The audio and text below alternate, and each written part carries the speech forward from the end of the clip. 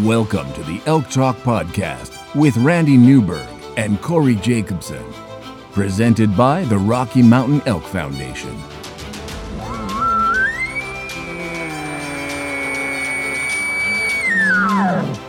The goal is, what little you and I know about elk hunting, we share with people. I've got an elk building. It's like 120 yards away. What do I do? First off, the thought would never cross my mind when an elk's being 120 yards away to call anybody on a cell phone. All elk? All the time? Only elk? Only elk. Well, it's us having conversations, so we usually go down some rabbit holes, but If you hunt with Corey Jacobson, you will find the landscape is full of rabbit holes. We're just going to make this up as we go. and you look at it like, oh, that's a target-rich environment. But if you're trying to single one out, a solo target there is much easier to go into than a big group. We record everything, so there's no BSing, no lying, no faking it with us.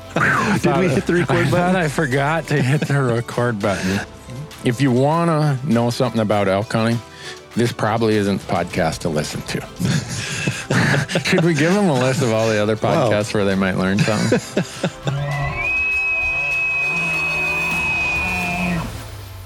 The Elk Talk Podcast is brought to you by the Rocky Mountain Elk Foundation, ensuring the future of elk, other wildlife, their habitat, and our hunting heritage.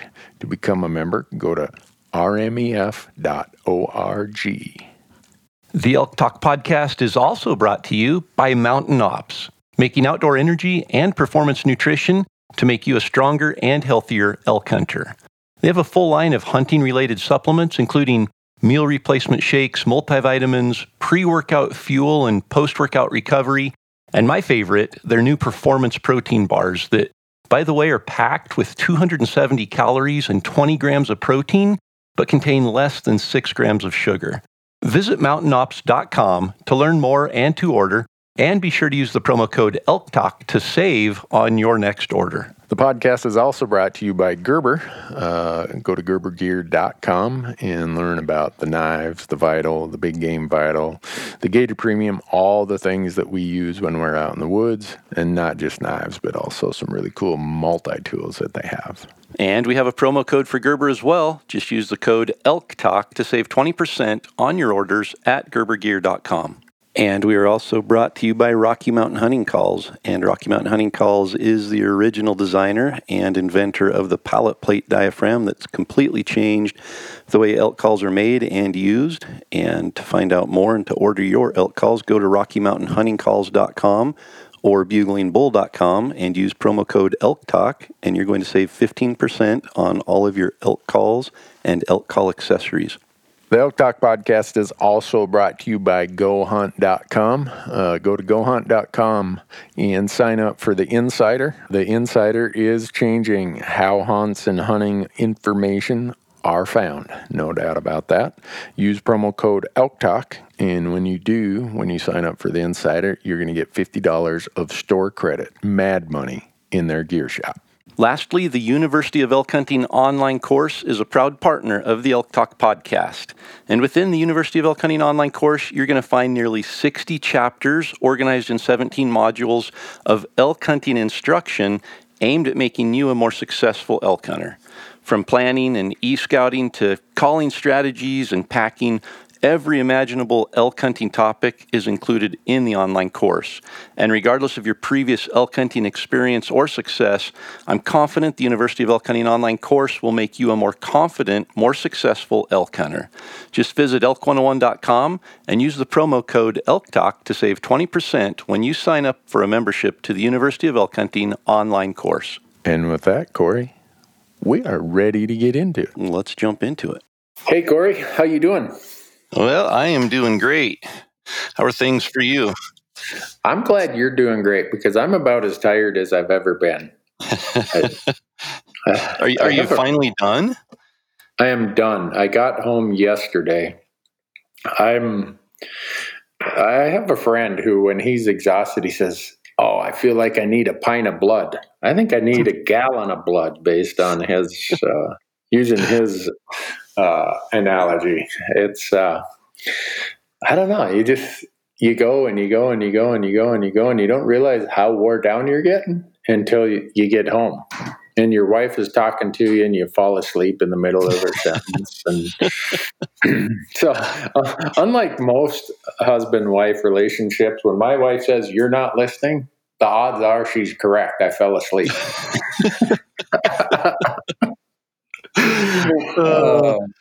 You're like an old bull elk after the rut. Just you need to find you a little sanctuary and lay down and have food right there. You don't have to stand up. Just stick your neck out and grab some food and not move for about 3 months. There you go, and hope no wolves come and find me, because I don't think I got the energy to run away from them right now. And you were in Arizona, right? Yeah, I was 7 days down in sunny Arizona chasing Coues deer with a rifle and then quail with a shotgun. And it was interesting that we gave ourselves 7 days thinking, well, we'll spend most of it hunting deer. Marcus, my camera guy, and we shot 2 deer, one the first evening, one the second evening, and then we were off quail hunting. So wow, that's a heck of a deal there. That sounds like elk season for you. Usually hunt elk 1 or 2 evenings, and you hunt grouse the rest of the time. So, if you could have seen me, Corey, I need to take you on one of these gamble quail hunts, because they run like grouse. They how grouse sometimes when they're taking off, they're just walking through the brush rather than flushing. Well, that's how these quail are, but they run through cactus. Right now, I'm looking at my shins, and it looks like I got in a fight with a porcupine. I was pulling quills out all night last night. I was going to say you're going to have to be careful at your age going to Arizona in December. You might just end up staying there. I know. I'll become one of those snowbirds. If it wasn't for COVID and social distancing and everything, I might have stopped at Denny's and took advantage of the senior citizen meal.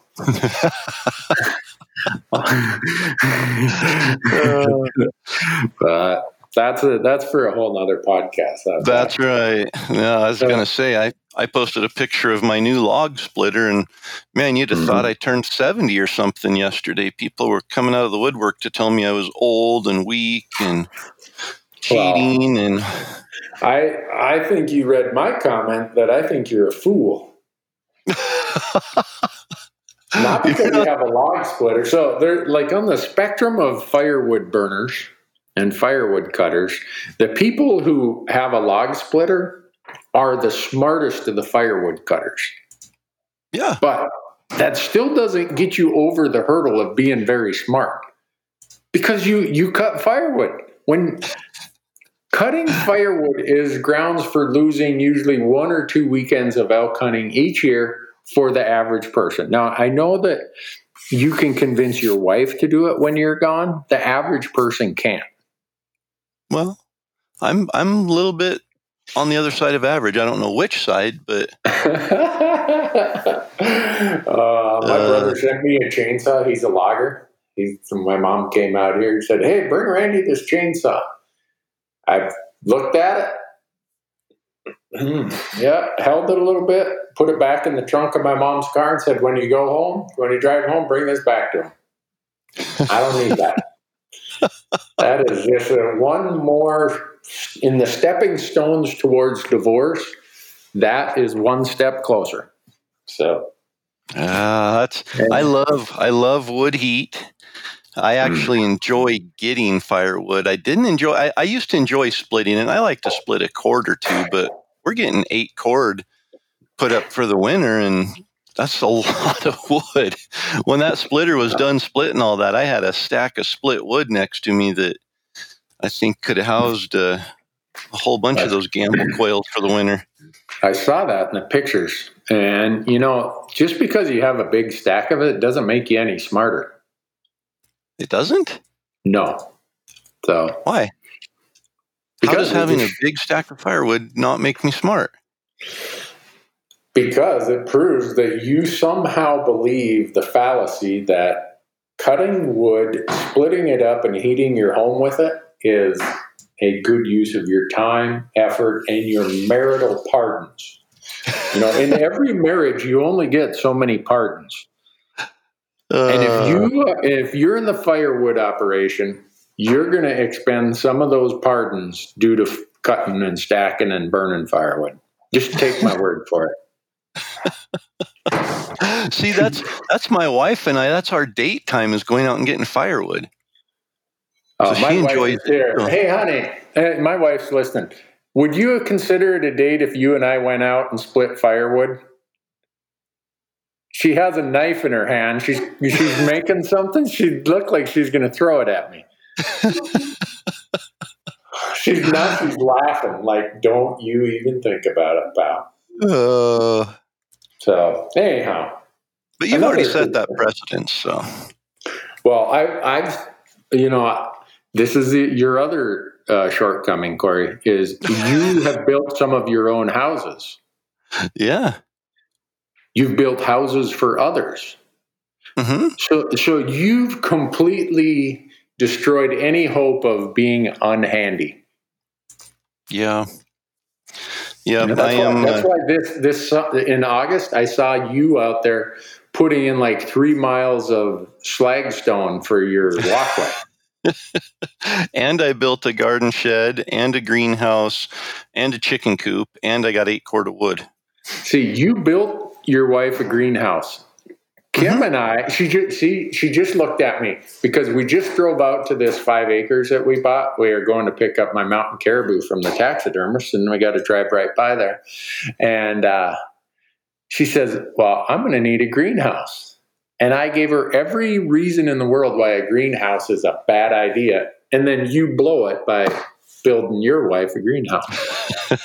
I can send you pictures. No, please don't. No. I want to hunt elk. See, it's about planning and efficiency. It makes me more efficient. The log splitter, that's just an example of efficiency. I had more time. I actually got some slack because in my Instagram story, I posted some video of me splitting the wood with the log splitter, and I was wearing full Sitka. You wouldn't believe the messages I got. Oh, must be nice to split wood in $1,000 worth of gear. Oh, you must be sponsored, and on and on. I'm like, listen, I came home from a morning elk hunt and spent that 2 hours splitting firewood and went right back out. So I wasn't about to change out of my camo. Well, there you go. See, efficiency. All right. Well, let's move on to elk hunting, because talking about building greenhouses, cutting firewood, splitting firewood, I don't want anybody listening to think, oh, Corey Jacobson does that. It must be a good idea. I'm here to tell you folks, listen to Corey when it comes to calling elk setups, all this other stuff, but don't listen to him when it comes to firewood, being handy, and domestic details. I don't know, Randy. I get attention from my wife when I do cool things like that. She just thinks I'm great. Really? Yeah. Haven't tried that route. I don't think I could ever be handy enough for her to think I'm cool. So. Oh, gosh. Yeah, that was a rabbit hole. Yeah. Before we go down another rabbit hole, do you know that through January 31st, if somebody uses our promo code to join the Go Hunt Insider and all the things there, or even if they somehow have an active account, even if they've used our promo code in the past and that gave them an active account as of January 31st, somebody's going to get a life membership for RMEF. Wow. Yeah. What's that, like a $1,600 value or something? Yep. Are we paying for that again? I remember you sprung something on us last year and we ended up paying, which I'm totally fine with. Just that's why I asked what the value was. Yeah, last year, I didn't tell you this until we got on the podcast and it was too late to retract it. Last year, I said, Corey, for everybody who does the sportsman membership at RMEF, which is $100, we'll pay the first $20. And you said, well, how many? And then I got to thinking, being the accountant, I'm like, whoa, that could blow the budget. So we capped it at the first 500 people. So we're getting off on the cheap this time. We are. But what a great great thing to do. That's so all they have to do is go to Go Hunt and sign up for an insider membership and use the promo code. I'm guessing it's still Elk Talk. It better be. And they are going to be entered to win a life membership through the Rocky Mountain Elk Foundation. Yep. And if they're already a member of Go Hunt, they haven't used our promo code, they can extend or renew using our promo code. Or if they were or currently are because they use our promo code, they're already in it. So they didn't even know that. Do they still get the $50 of Mad Money in the gear shop? Oh yeah, yeah. Wow. And somebody. I was just going to say, I thought when you mentioned Go Hunt, you were going to talk about the 12 days of Insider that's going on through December 22nd, and all members are entered to win, I think, 78 prizes or something over those 12 days, the 10th of December through the 22nd, like $41,000 in value I saw in the email or something. So yeah, but in the fine print, it says Randy and Corey and family are not eligible. That doesn't surprise me. Because I can't even go hunting. Right. If Corey won, he'd just use it out there while he's splitting firewood. Man, I couldn't imagine. You'll win one of those nice sleeping bags or something next time we see you doing an Instagram post about splitting firewood. You'll have your sleeping bag out there. Well, now is the right time to be getting an insider membership, because I know I've been using mine quite frequently the last 2 or 3 weeks, just trying to plan next fall and see what points I have where and how I can utilize them, and doing a bunch of research. Right now, they have the Utah draw odds are live, the current ones. And the reason that's important is Brady is the guy who does a huge amount of their strategy articles. We're doing a piece. He's going to do a strategy article. I'm going to do a video about point creep in Utah. And we're going to say, look, here it is for elk.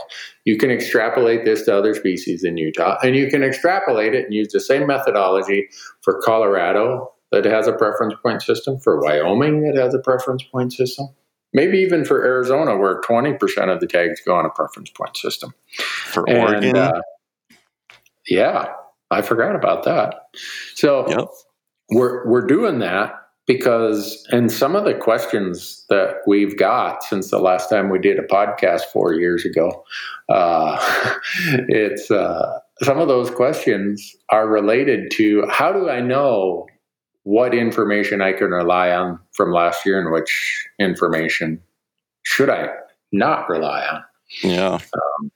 And every year is different. And we talked about this whole point creep thing when I think June or something. We have a podcast after where we talked about it. But in summary, what Brady and I will be putting together out there is here is the number of point buyers who just are buying points by species, by state. So if you got a big pile of people in front of you, expect a lot of point creep. Yep. And in a state like Utah next year, their season dates for archery reset. So that means that it goes through like September 17th or 18th, which is the latest that the archery season in Utah ever goes. So there's a lot of people that have been holding out, waiting to apply for an archery tag for when the season extends further into September. So I would imagine next year the odds are going to be worse in Utah than they were this year, just simply by that fact alone. Yep. So if you think you're right at that cusp for whatever tag, you better look at how many people are buying points 1 to 20 points ahead of you, because I would bet any money when the season dates go to a primo date like they will next year for elk in Utah, archery elk, you're going to see a ton of point creep beyond what anybody expected for those archery hunts. So our point of doing all that is we want to have that information out there so people understand this is where point creep comes from. It doesn't come by looking at last year's applicants. It comes from looking at who's been standing on the sidelines buying points who now jump into the game. And so how it came up is Brady and I were on the phone, and I was talking about some emails I got of people saying, yeah, I wish I knew a way to predict da-da-da. And he and I remarked that one of the things we both look at, as much as we look at last year's draw odds are very important, we also look, at least in these states with preference points, we look at what are the piles or the layers of points for the species we're applying for, and anticipate that a lot of those folks they're going to start burning their points. So. Yep. Yeah, and if you're just getting into a point pool, a lot of those people are going to, you can assume over the next 10 years, those people who are just buying points are going to be added in there. So if you just wanted to get the overall odds, it's a big piece of that puzzle that's not shown in the actual application and successful draw odds. Yeah. The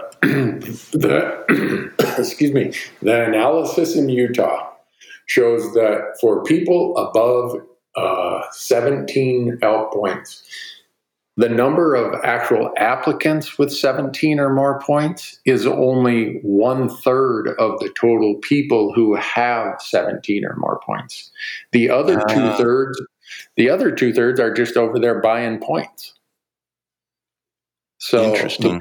The pool of point buyers is actually higher than the pool of applicants for those really high point totals. Yep. So, and you look at, then the same thing applies to a lot of these states. And now that Wyoming has been in this program for 14, 15 years, we're starting to see Wyoming taking the same trend that Colorado did, the same trend that Utah has, at least for the half of the tags that are in the point pool. So Brady told me that our goal, I hope I meet my end of the goal. I'm looking here. He said, hey, we got to have this ready to roll on December 21st. So wow, that's, there you go. I'm looking at my calendar right now, and you did not leave yourself much time. So you're an accountant. You're used to waiting until the day before deadline and working all night to finish things up. Yeah, that, and then add to that the fact that while I was down in Arizona, Brady was extracting all of this information, the point buyers for each species at each point level from each state. And when I got home, he had it all in nice little spreadsheets. That must be nice. How's that? Yeah. Well, cool. Well, I think, I was looking Arizona at the season dates there next year, because I've got a pretty good little pile of points built up there. Wyoming, looking at possibly putting in and trying to draw a general tag in Wyoming, because I've got 2 or 3 points built up there. Montana, I'm getting a fair amount of points there, so I'm starting to be able to have some strategy. But one of the things I looked at was the moon phase for next year, and this year I was super excited about the moon phase in September. Next year, it's about as bad as it can get. I think typically I like to hunt, the days, I would say the 7 days leading up to the fall equinox have been consistently successful in getting good elk vocalization. It's, the elk are bugling good by then. They're still responsive to coming into calls because they haven't got their cows and everything. And so that, 13th, 14th, 15th, somewhere in there through the 22nd, 23rd has kind of been the ideal week if you had to just look at a calendar and pick a time frame. I think the fall equinox is the 22nd again this year, or in 2021. So, that puts me 15th through the 22nd, somewhere in there would be my ideal week to hunt elk. In 2021, in September, the full moon hits on the 20th.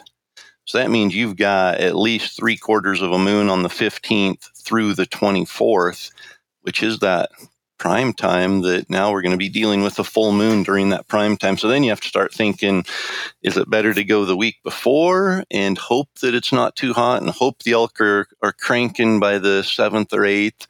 Or do you wait and go that last week of September when the moon's kind of fading away, but the bulls are herded up and might be a little bit harder to call in? So it's kind of a tricky. And then the other real caveat, and the question I think you probably get it a ton too, but I think probably the question I get the most when it comes to which week is the best week to hunt is Colorado, because Colorado throws that muzzleloader season right smack in the middle of the best week of archery hunting. And so I know some of those units in Colorado get quite a bit of muzzleloader pressure, others don't. And next year, the season dates are September 11th through the 19th.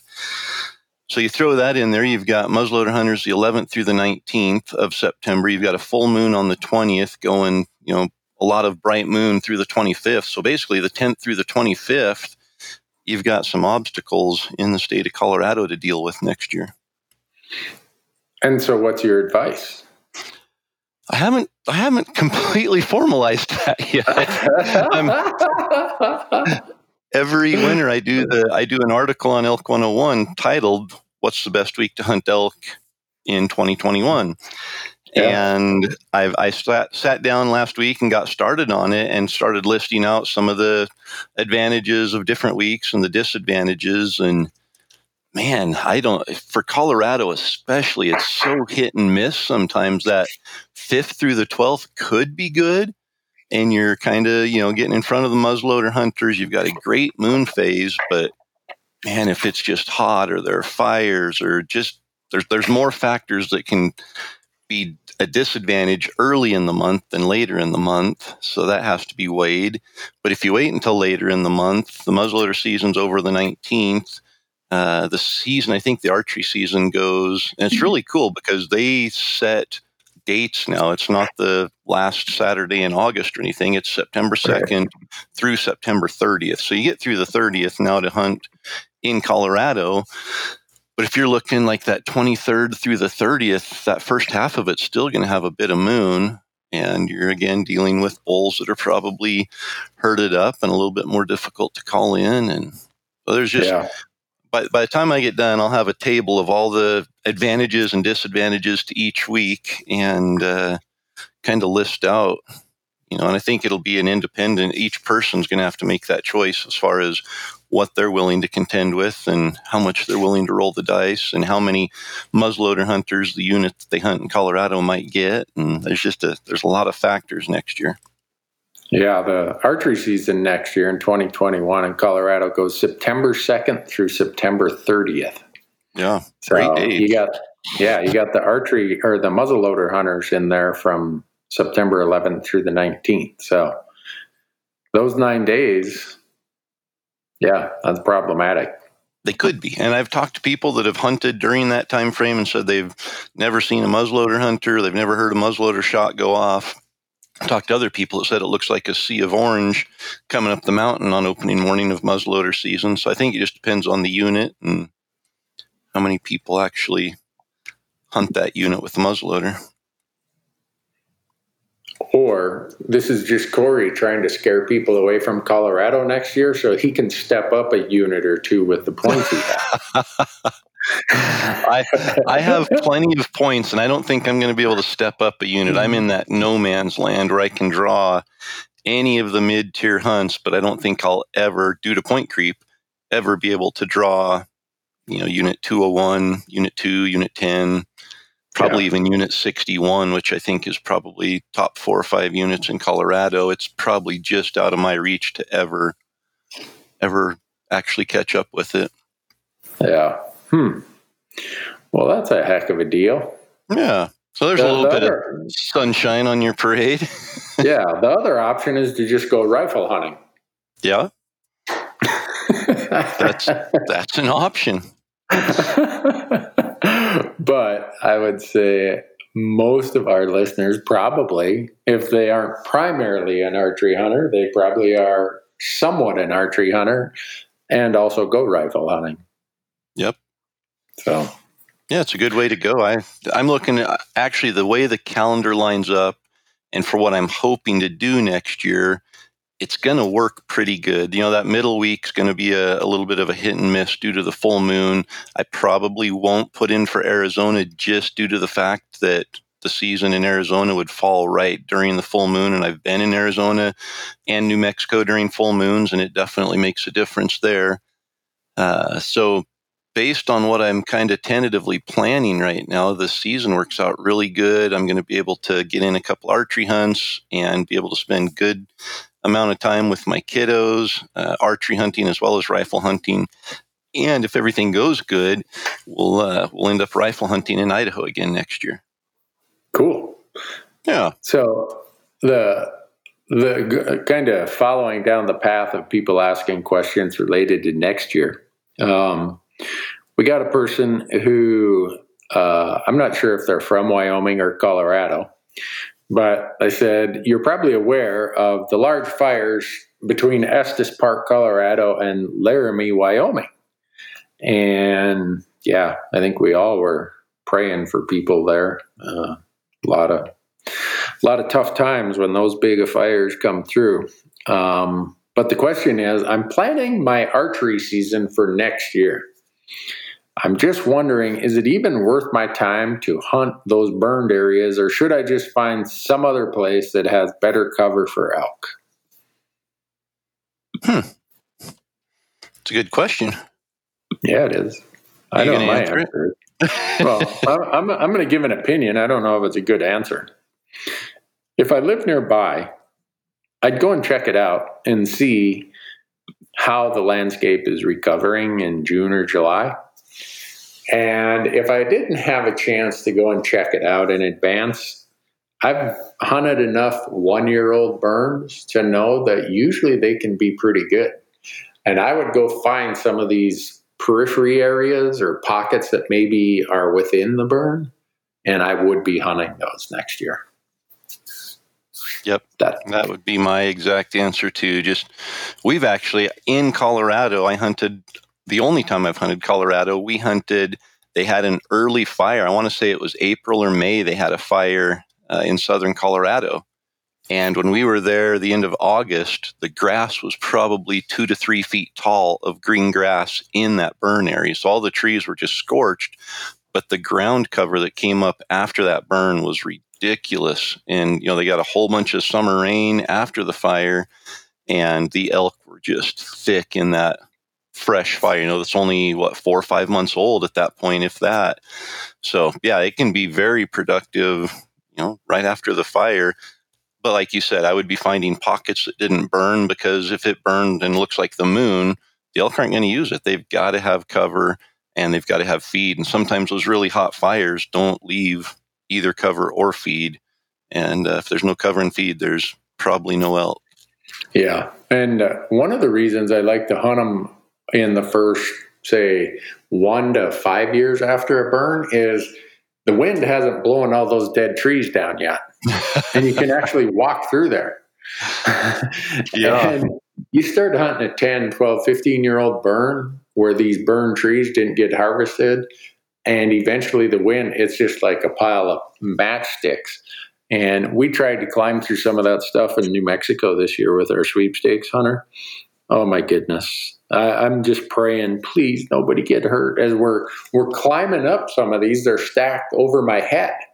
And I'm like, why did I lead us into here? And we were in pursuit of a bull that was bedded. And finally, I just told Ty, the hunter, I said, Ty, this is a good way for somebody to get hurt, especially when we got to climb uphill out of here with weight on our backs. I think I'm going to call this one off. And he had this big sigh of relief. He said, boy, am I glad to hear that. The point of that being, I hunted that spot 5 or 6 years ago before all the trees fell. And it was way more conducive to hunting than now. The burn is 12 years old, I think, something like that.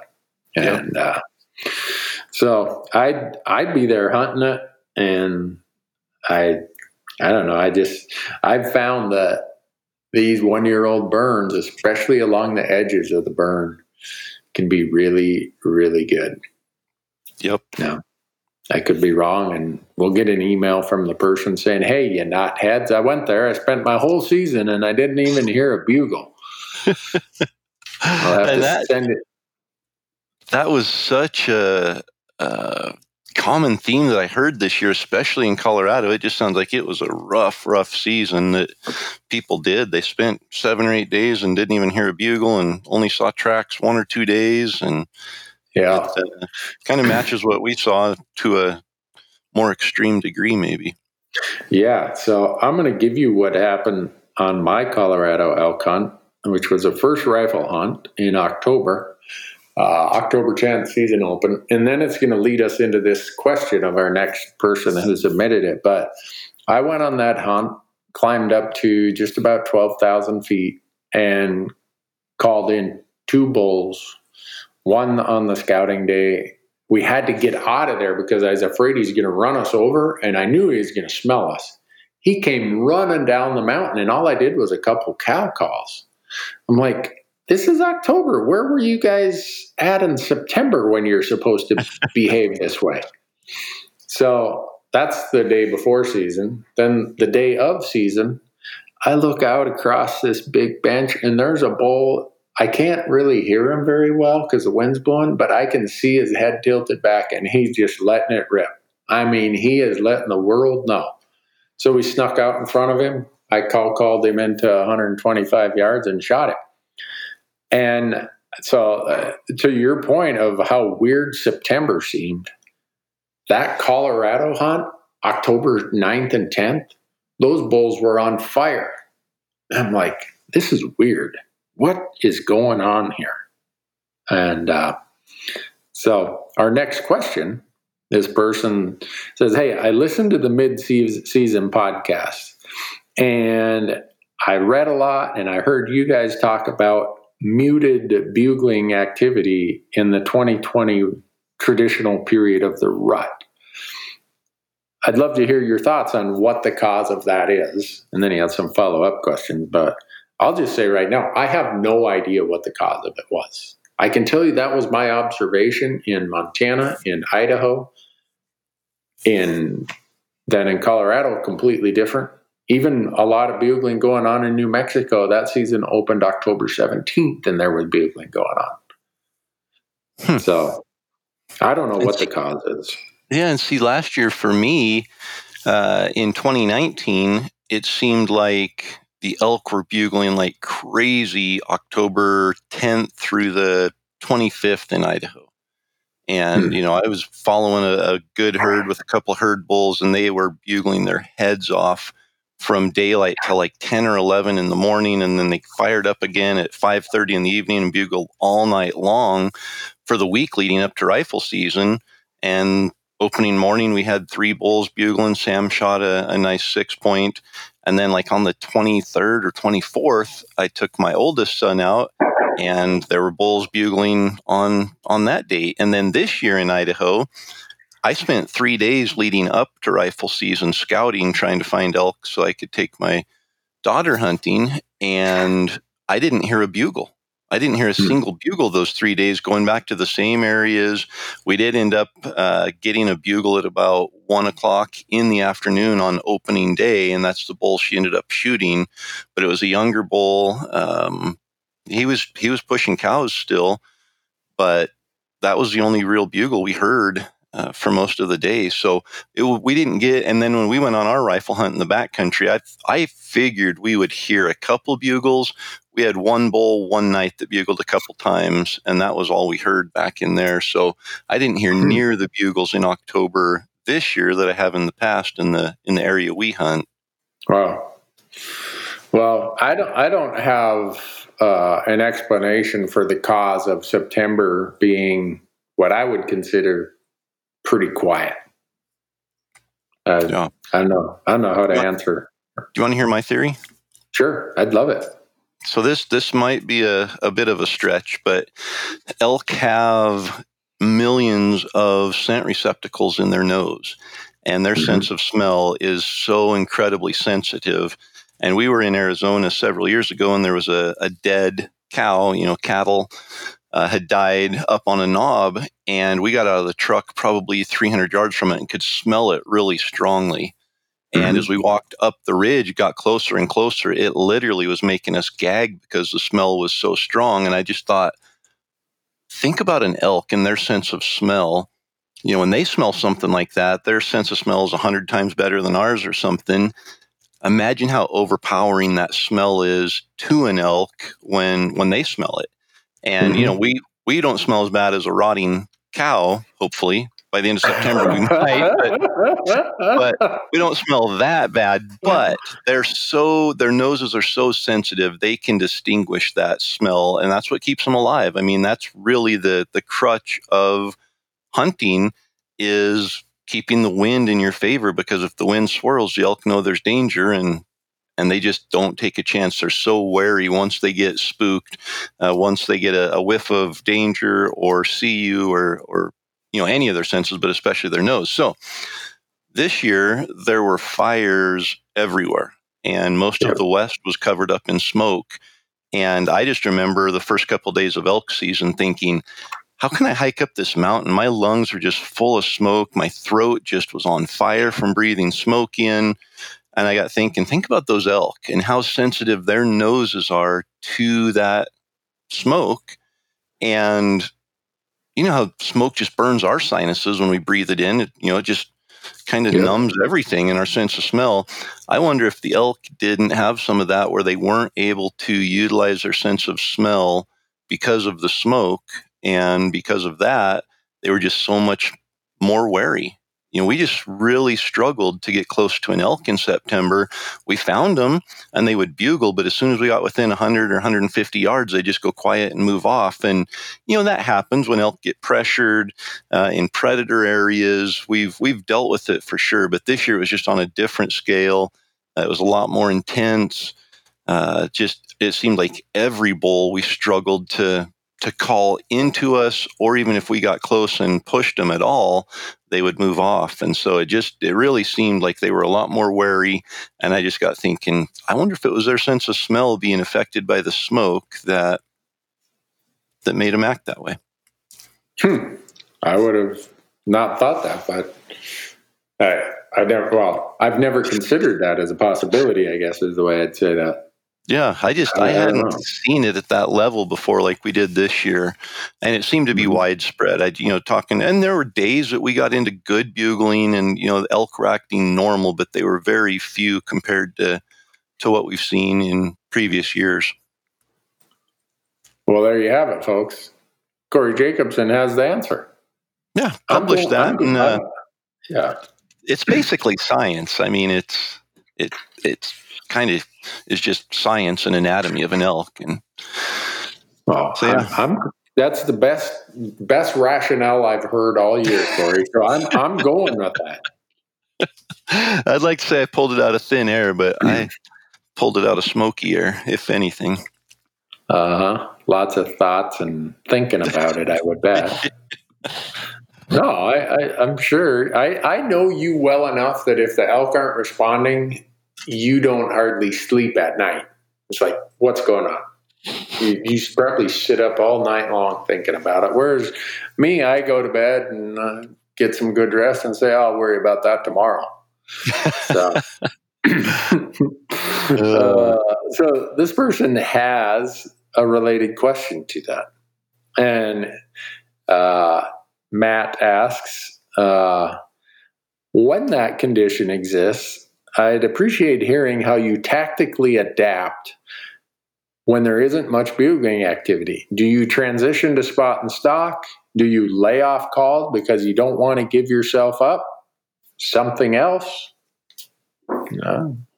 I don't have an answer, because I fall into the old trap of I'll always do what I've always done and I'll always get what I always got. So... No, we did try to adapt a little this year. There was one bull in particular that my daughter Jessie, we got her on it, and this bull, we were within 60 yards of it for 3 hours and just could not get him to come in, and we couldn't get inside his bubble. It was just brushy enough and thick enough. We never got a good look at him. We did see him pop out on an open hillside at about 300 yards right before we moved in and started engaging with him. But we got in there and he was screaming, we would rake and he would rake. And typically you get in like that and get a bull that engaged in the conversation, and it's not as difficult to get them to come in. They'll at least come in if you have a shooter set out in front of a caller, they'll usually at least come into that shooter setup. And we could not get him to budge. And we tried, moving in 10 yards even and raking a tree. And it just seemed like he wanted that 60 to 80 yard buffer between him always. And he was just so vocal. His cows weren't right there. I mean, it was a perfect storm for an elk to come in, and he wouldn't come in. And so I ended up going back a few days later with my youngest son, Sam, and had the exact same experience, except for at this point, we couldn't even get within 60 yards. Now it was like 120 yards. And they went way up the mountain to bed. We went up there, and he ended up circling back down around, left all his cows, and we found him back down at the bottom where we had initially engaged him that morning. And I thought, okay, he's away from his cows. It's 11 o'clock in the morning. This is the situation that we've been waiting for. There's no way. I won't say never, but it's very rare that an elk will ignore you once he leaves his cows and he's bedded middle of the day. It's just so easy to get him worked up and coming in. So we got him to bugle from about 300 yards, and I said, okay, I'm not going to make a peep. We're going to move in quiet, and we're going to get in as close as we can, and then I'm just going to cow call. I'm not going to challenge him anymore because we challenged him a few days ago, and it just didn't work. So all I'm going to do is cow call. So we got to 100 yards, and I knew right where he was bedded because we had a little bugling match with him a few days before in that area. And I stepped out on the edge of the ridge, and I let out 2 cow calls, and he answered right back, just right where I figured he was. And I thought, okay, Here we go. He's coming in. And so we got all set up, and we're listening for branches breaking. I'm expecting this elk's going to walk in, and I let out a few more cow calls. Nothing, a few more cow calls. We stood there for 15 minutes and didn't hear anything. And I thought, maybe he just stood up in his bed and he's waiting for us to move to him. So we circled around, made sure we had the wind good, and got over on the ridge he was on. And at this point, we were 45, 50 yards above where he should have been. And I cow call looking down the hill, and he answers 400 yards up the mountain from us. Whoa. So we climb, get around, get the wind good, climb up towards him, cow call. We're within 150 yards again. He answers again 300 yards above us. Just could not get him in. So and then we went back, in rifle season, and he was nowhere to be found. There was no bugling or anything there. So I guess to answer the question, typically I will try to adjust if I'm struggling and recognizing that challenge him just isn't working. If we're challenging and the bulls are moving off, and I'm noticing a trend that they just don't want to fight or they aren't as aggressive, I'll switch to calling and doing more cow calls. But this year it seemed like cow calls and bugles, neither one were working. And so I think at that point you do have to modify it in some way. And I think for me, if I was in that situation where I knew the elk were in there, maybe they're still even vocal like what we found, and they just won't come into the calls. I think, hunting with a 14, 15-year-old, it's a little different. If it was just me, I would probably do some calling from back and get them kind of pinpointed. But once I got inside that 100 yards, it would be 100% just spot and stalk, just one step at a time and waiting and, doing a ton of glassing, just looking for a dark leg hanging out under a tree or a tan body bedded over on a ridge, or just, you have to adapt. And this year was one of those years that if you didn't adapt, unfortunately, it was tough to find success. I didn't adapt very well. So after we did our last podcast, I went to the same place that you and Donnie and I and Bo and all of us hunted last year. Yeah. Same week of the year. I'm like, well, this could be good.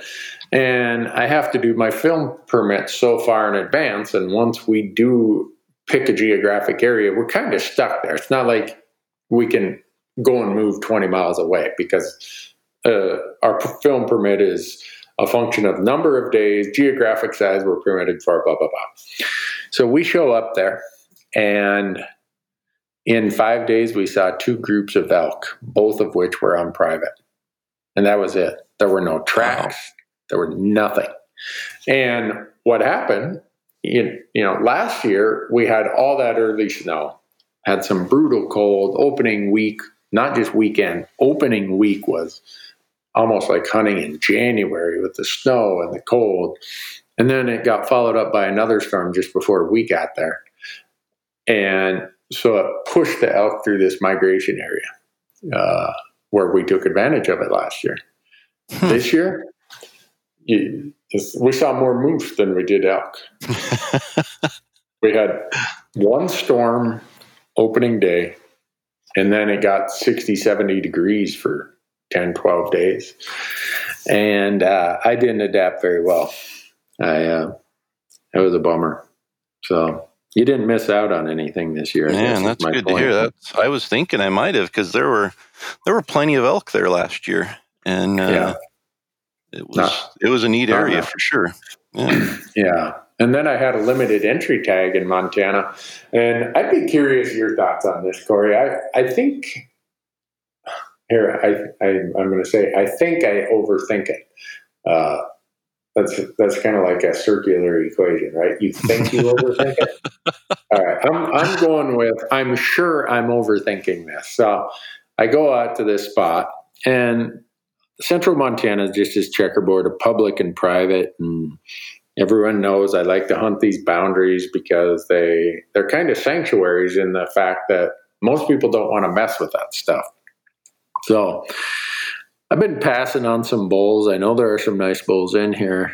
And the last day I have to hunt, I see this really nice bull. I thought I caught a glimpse of him the night before, but I wasn't sure. Well, then I find him, and he's bedded about 100 yards onto the public on this ridge line. And I got about a 1.5 mile loop to get over to him. So I start trucking over there. And while I do it, he gets up and moves on to private and beds over there. So I go over and I set up where if he comes out, he's not very far from where I'd seen him the night before. I'm like, all right, he's going to come out and feed. And when he comes out and feeds on public, I'm going to be right there.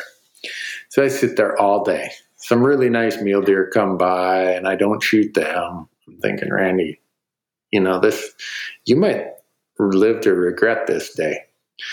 No, he's coming out. I know he's going to come out. They're so habitual in late season. So I wait.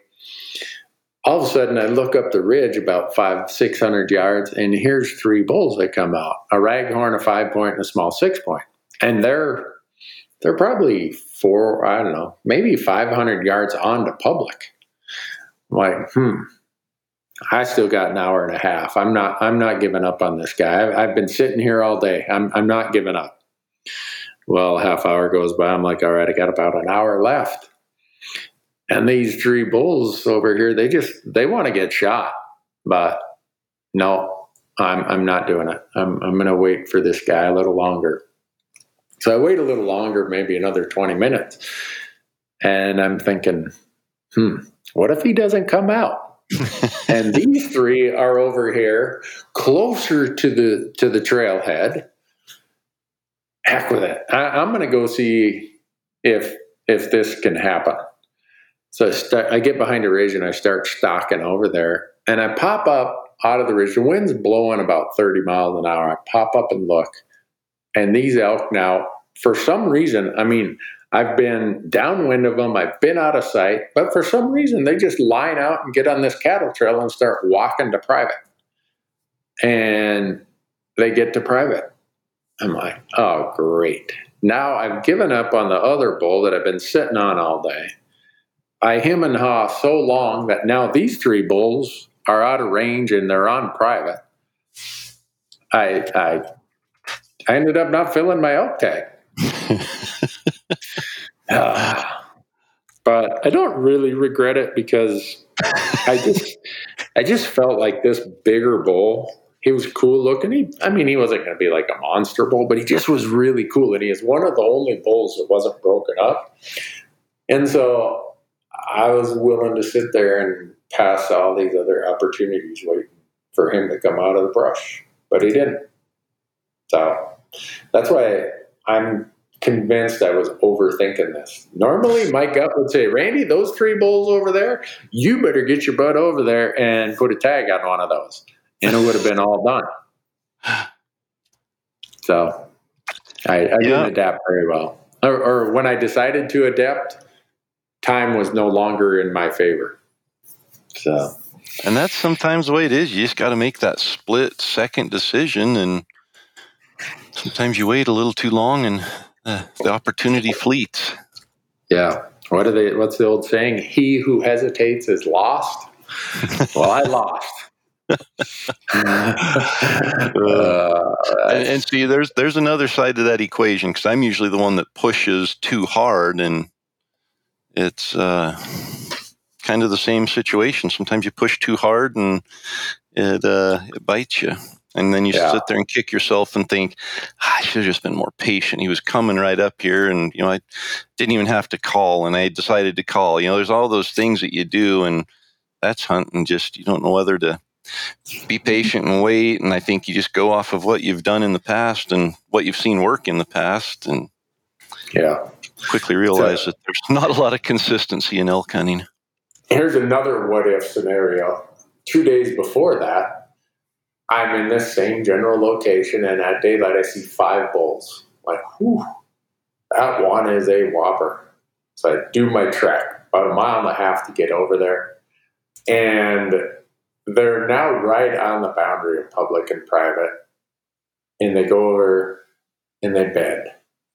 Well, this one bull is a monster on one side, and he's broke at the third on the other side. And so I gave up on him. I didn't even sit there and wait for them to come back to private or to public, because I decided, you know what?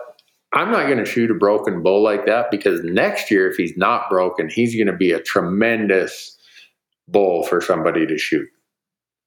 And so I also had that going through my head of, that might have been really stupid, Randy.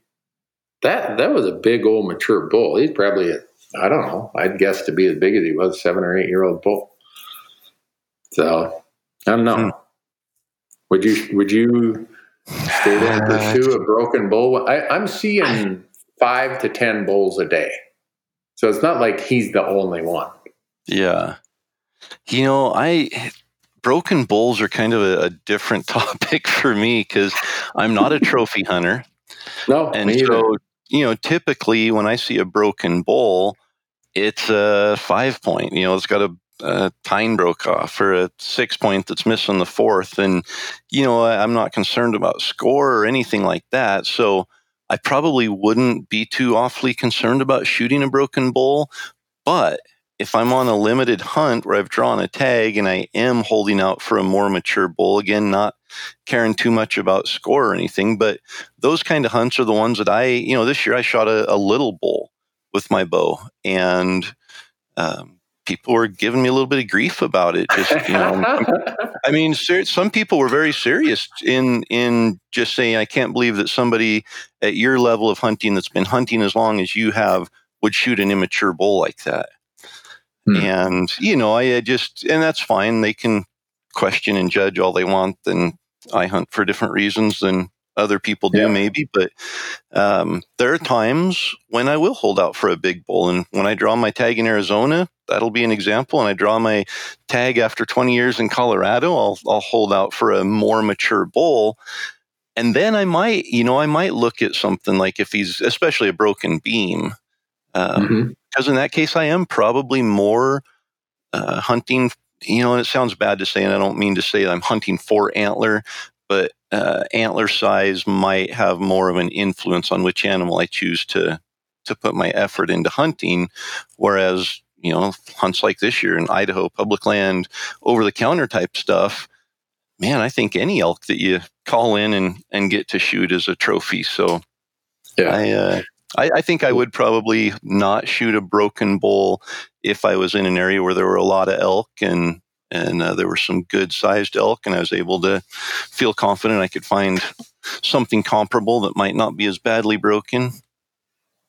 Well, I can't say I passed on him, because when I finally got in range, he's on private. But I didn't even stay there and wait for him and do the normal setup. Oh, I think he's going to come back here and feed, and he'll be on public. And I'll be honest, and this is where the overthink it part comes from. I'm sitting there, and everybody knows I've shot a bull in Colorado. So it's not like I'm going to be lacking for meat this winter, unless my camera crew comes and bums it all again like they normally do. And so I'm in this conundrum of, okay, if I wait and hold out for just the absolute monster, people are going to say you're hunting for antlers. If I shoot just, a raghorn or one of the 5 points I had chances at, people are going to say, oh, you just felt like you had to shoot something to get it on camera. And I never shoot anything because I feel like I got to get it on camera. For me, it's just what my gut tells me. And I would say this is probably the first year in a long time, maybe the first time ever since I've been filming, that I feel like I didn't just do what my gut told me. My gut told me to not even go after those 3 that other night, to just wait out that one and see if it happened.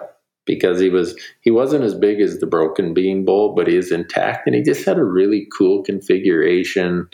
And I got to watch him for a long time. I felt like, all right, this is one of those things where you're building this. I don't know if relationship is the right word, but you just feel like, okay, we're playing this game, and I wanted to keep playing that game. And I feel like I let a little sense of urgency slip in, and I went after those other 3 and ended up with nothing. And I don't know, I didn't stay close enough where if that bull would have got up and fed onto private or off private, that I would have had a chance that last night. But I don't know, I had a lot of thoughts going through my head that I suspect most people would just be thinking, you know what? I'm shooting that thing, whichever one it was. But it was a unit. It's not that hard to draw, but if you go into certain spots there, you can consistently find elk in late November because they're in that sanctuary mode. And every once in a while, you'll stumble into a good one. So I didn't adapt very well. I guess the point of all this is, in my indecision, what do they say? Indecision is a decision. My waffling back and forth, I ended up screwing up all opportunities. So, oh well. There's always next year, I hope. But next year, I'm just going to do whatever my gut tells me to do and not be overthinking, oh, well, I should go there. No, I should go here. Oh, what will people think of that? What will they think of this? You know what? I just hunt for the reasons I hunt. I think you said that earlier, is I have my own motivations and incentives or reasons for hunting, and that's what I should stick to. Yep. So, no, and it's so hard because, especially with social media and everything, everybody, you see somebody post a picture of a giant bull and it's like, oh, I would love to shoot that bull, and I'd love to be able to post a picture of a big bull like that and get all the attaboys that everybody gives you on social media. And so I think there are people that, and it's even, I have to remind myself, and that I think those negative comments were good to remind me, you know what, I don't get too worked up about it. If somebody wants to judge the size of elk I shoot, I'm not out trophy hunting. I'm not out to prove that I can shoot a big elk. I just love elk hunting. And man, if the bull comes in, especially the situation we had this year in archery season, when I pull my bow back, I only know one way to let the arrow down, and that's pulling that little trigger on my release. I have a habit of that just if an elk's in front of me and I'm at full draw, there's very few times I have the willpower to let down. And, I'm not a trophy hunter, and I do like big elk. Yeah. And if I have a choice between a giant and a smaller one standing there, I'm going to shoot the giant probably every time. But I'm not going to take a chance of going without filling my tag and my freezer in the hopes that I shoot one that has bigger antlers. It's not how I'm wired. Yeah. And so this is the second year in a row I have not filled my Montana deer tag, which some people would say, Randy, it's so easy to fill a deer tag in Montana. You must not have left your house. And it was just, I'm really picky about deer, not as far as size. but just about the opportunity. I'll admit I made my mind up that I was going to shoot a mountain whitetail. There's a place I go where everyone is elk hunting or mule deer hunting, and there are some whitetails there. And I love going in there and shooting these 3 or 4 year old whitetails amongst everybody else doing their thing. So I'd passed some really good deer opportunities. And I did go Thanksgiving morning to try fill that deer tag. And I saw one of those bucks I wanted to shoot, but he got in the timber. I was filming myself. He got in the timber before I get the camera set up. And I sat there all day, and he didn't come back out. But here I am now 2 years in a row not filling a Montana deer tag, and I have zero reservations about it because I knew what I wanted to do. And I didn't need to go and fill the tag for it to feel worthwhile for me to be out in the mountains trying to find one of these whitetails. And after that Thanksgiving morning, when the one got in the timber, 2 other whitetail bucks, small 4x4s, came by, and I could have easily shot them, but they're only 2.5-year-old deer. It's like, I don't want to just sit here and watch these goofy things do their rutting in November. And so that's why I go there and hunt. I'm completely comfortable with that outcome. And I'm with you. I hunt how I do, why I do, select to pull the trigger when I do for whatever feels good to me. So, yeah. And sometimes what feels good to me now at 4 p.m. might not be the same thing that's feeling good to me at 4:30 in the afternoon. So, attitude changes by the minute. Yeah, so I don't know. People have said before, I've always heard, don't pass up on the first day what you'll shoot on the last day. And I disagree with that. I mean, I really will pass up an animal on the first day and settle for something much smaller later on in the hunt sometimes, just because I'm not ready to be done hunting. And when I drew Utah, I'd put in for 10 or 11 years to draw Utah. And the very first night, I think it was even before we had camp set up, we pulled off the road and a bull answered. And so we grabbed our packs and my bow and went after it and called in this really nice, 320-inch 6-point to 20 yards broadside. And I let him walk. And, I'm just thinking, okay, this hunt, right off the road, first look, I call in 320 inches. We're going to find some big ones. I never saw a bigger bull the rest of the hunt. And I ended up shooting I wouldn't say a small, but a smaller than that one, 5x6 on the last day of the hunt.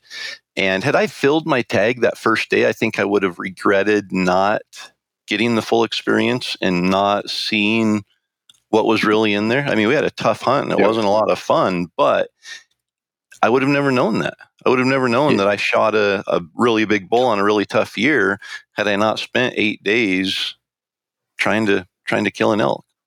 Yep. No, and I think the amount of effort invested also is a big part of what you feel you got out of the experience. Yep. And when the trophy, the size of it, I think grows with each challenge and struggle you have. Yeah. I think of some of the elk I've shot after 5 or 6 days, and they mean a lot to me. And I learned a lot, and the experience was fulfilling. And so anyone listening, I guess my point to all that is don't overthink it. Go and do it. Your gut tells you, be happy about it. I don't care if it's because you want something. All right, I'm only shooting 6 years or older. Or if you say, you know what, I'll shoot spikes, cows, raghorns, and 12-year-old bulls. Whatever works for you, go do it. And don't worry about what anyone else thinks. It's not their tag. So I was just going to say, you bought the tag. You get to decide as long as it's legal. Nobody else gets to judge or make that call. Yeah. Someone asked us a question about deer, and the only reason I'm going to quickly pull it up is because the answer, I didn't have the answer, but somebody else did, and it was in the newspaper here in Montana. We had a big spike in the number of cactus mule deer bucks this year in Montana. Really? And a lot of people were commenting about it, and this person asked the question, where is it? He asked, I've seen a large number of cactus bucks this year. Do you have any explanation of why that might be? And prior to reading this article, I would have said, no, I'm clueless. Well, in Montana, we had EHD, which is episodic hemorrhagic disease. Our whitetails get it really bad. We'll have big die-offs.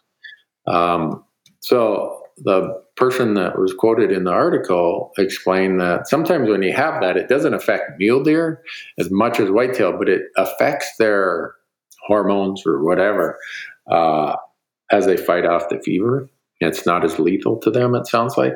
And so he explained that's the reason why we had such a large increase in the number of cactus bucks in Montana this year. So, yeah. Interesting. So does it make the buck sterile when they get that? I don't know if it's just sterile and they'll shed these antlers next year and everything will go back to normal or what the deal is. But that's what he attributed it to. So, interesting. And he had a whole bunch of titles after his name. So it has to be true. I'm going with him more than I would who has CPA after their name. More than somebody that makes up a theory about the smoke causing the elk not to bugle. I agree with you. Yeah. Oh, man. It was a long season this year for me. It was. I did end up. So the story I told you about going to central Montana, that was kind of a makeup hunt that I'd went earlier in the year and hadn't had much luck. And I was supposed to go to Oregon, but all the COVID restrictions about, number of people who can gather, restaurants, hotels, blah, blah, blah, blah, all this stuff. My son and I ended up canceling our Oregon hunt this year because of all those restrictions. So I didn't have a camera guy available, so I said, I'm going to go film this myself in central Montana, and the footage will look like I filmed it myself. Very poor. And so that's what you did? Yep, I did. And didn't go to Oregon. Went to central Montana, and I did have a blast. Sitting there in November watching these goofy deer doing what they do, seeing some nice elk, kind of messing up a few opportunities. And so you just ate your Oregon elk tag. I ate it. Yeah. Man, I think Oregon did pretty well this year on non-resident elk tags that didn't get used, maybe. Donnie and I we had one too, planning on going over and weren't able to go due to the fires. They had that middle of September, all the fires along the freeway and west of the freeway. And they shut down all the national forest and state forest in Western Oregon for basically the week that we were planning on being there. Yeah. So we ate our tag.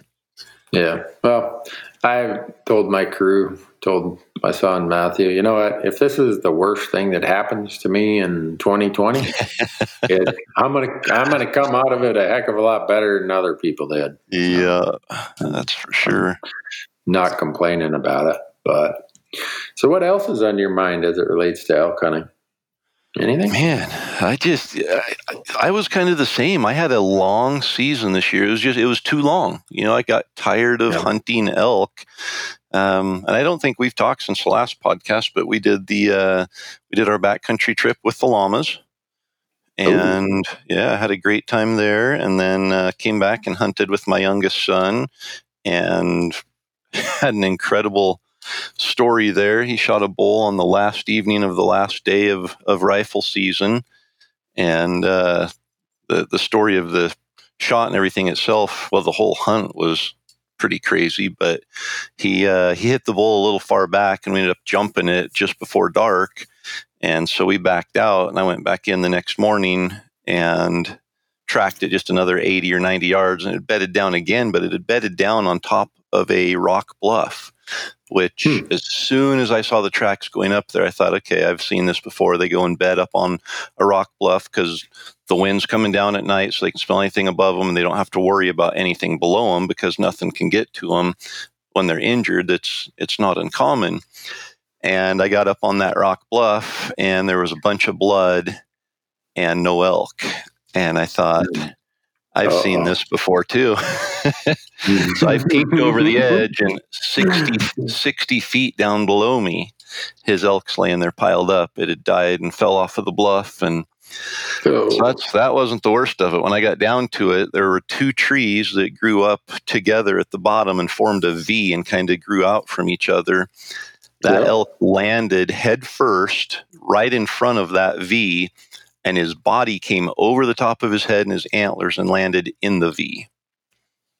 So I had a bit of a time by myself trying to get up underneath that elk's rear end and push the entire body back up over its head so I could wedge it out from between that tree. And then when I did, its antler was stuck so far in the ground into the roots of the tree that I had troubles pulling the head back around.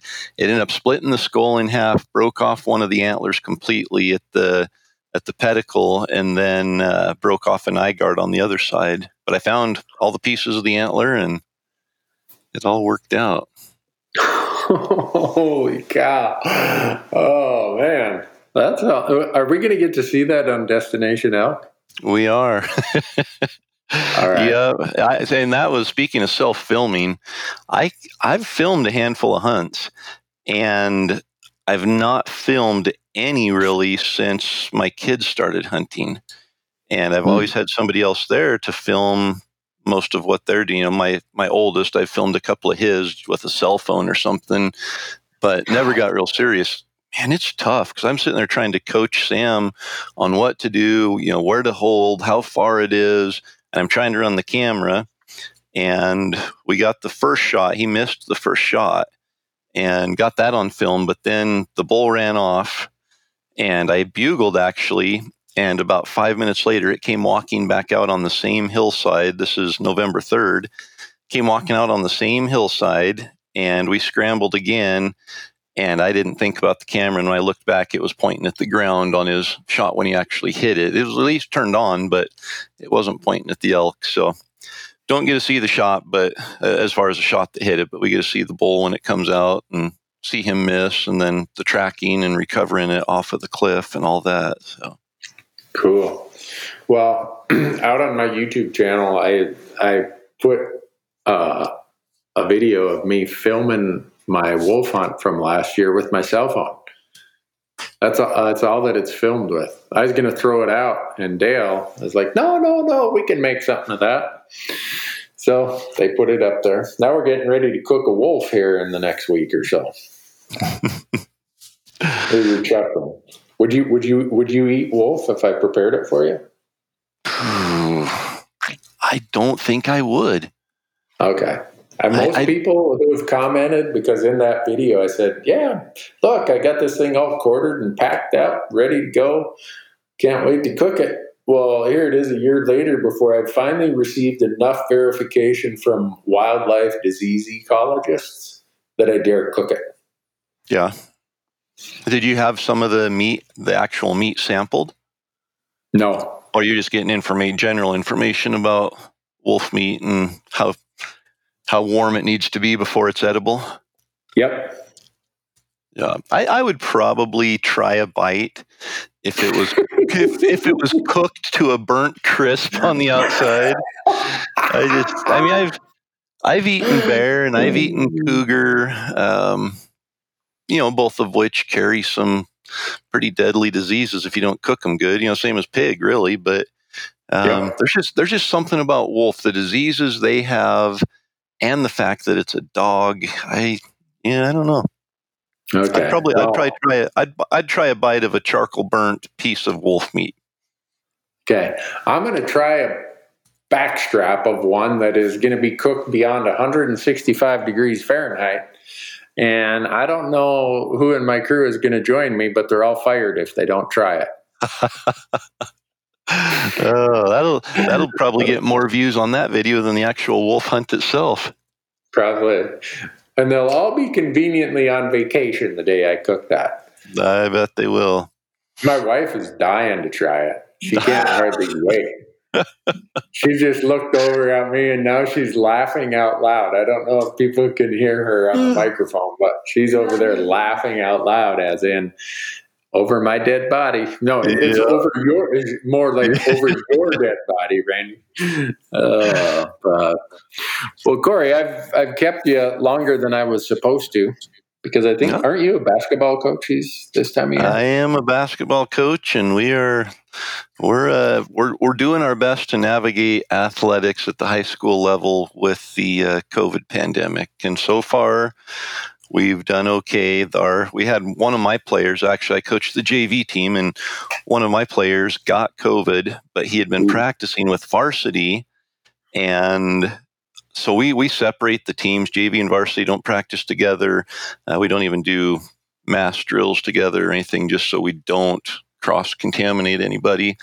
But the whole varsity team had to quarantine for 14 days, which they had a game scheduled for tomorrow night against a team that got second at state last year, and they can't play. So I am coaching my JV team and getting them ready to play this varsity team that got second in state last year. And hope the other team doesn't completely mop the floor with us. But yeah, I'm getting ready to go to practice, and we've got one more night to implement 3 full court press breakers and all sorts of new stuff that typically at this point in the season we don't have to worry about with, playing other JV level teams. We don't have to get as creative early in the season. I have a super young team. I only have 2 players that have played for me before. So, wow! But they're looking good. Cool.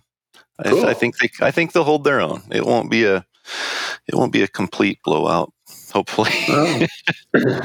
That's good. But I apologize that I got into storytelling mode here and messed us up. But, you don't have to apologize to me. I always know that with rabbit holes and storytelling, we can sometimes stretch things out. So I've never once been in a situation where I thought, okay, I need to text Randy and tell him I got to go and wrap this up. So we're all good. Okay. Well, now that I think we've got the technology problem figured out, let's get caught up on these podcasts. Sounds good. I've got a couple more stories to tell about llamas. Right. I have firsthand experience with llamas I can report on. Oh man, I want to hear that. Yeah. We'll save that for the next round. Sounds good. All right. Thanks for being here, folks. Corey, Stay well. Good luck on the game.